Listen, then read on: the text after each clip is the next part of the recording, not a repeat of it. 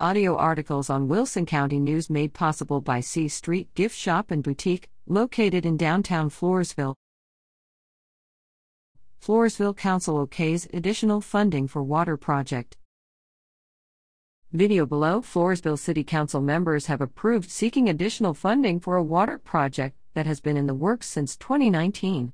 They voted 5-0 July 22 in favor of applying for a U.S. Department of Agriculture, USDA, rural development loan to secure the funds. USDA Representative Connie Petru, consulted on loan terms via Zoom teleconferencing, reminded council members that the original loan interest rate was 2.75%. If we close before September, we can lock in the current rate, 1.75%, she said. The loan will add $427,000 to the existing USDA Rural Development Loan, bringing the project grand total to $2.892 million.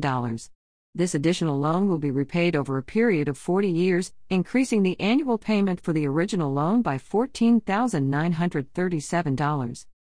This is for the Plaza Well and Interconnect that we have been trying to do for quite a while, City Attorney Sylvia Rodriguez said. Yearly payments for this will be approximately $150,000.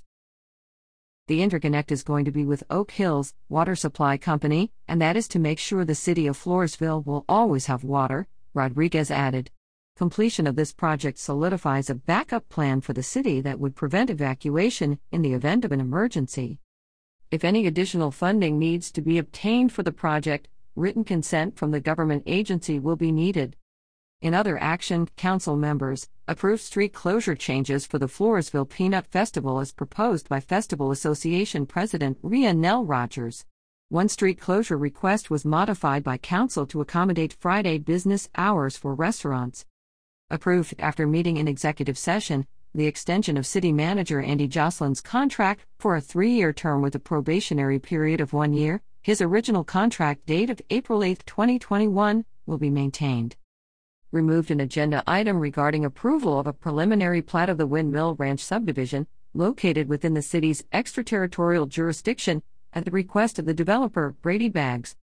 Council members also discussed an update on a modified truck route, indicating that it will take 6 months to a year to gain signage from the Texas Department of Transportation due to the agency experiencing staff issues.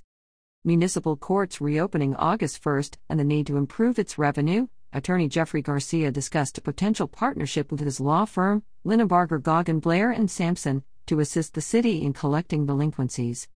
That the city is owed in excess of $100,000 from unnamed hotels that has been unpaid over the past year and a half.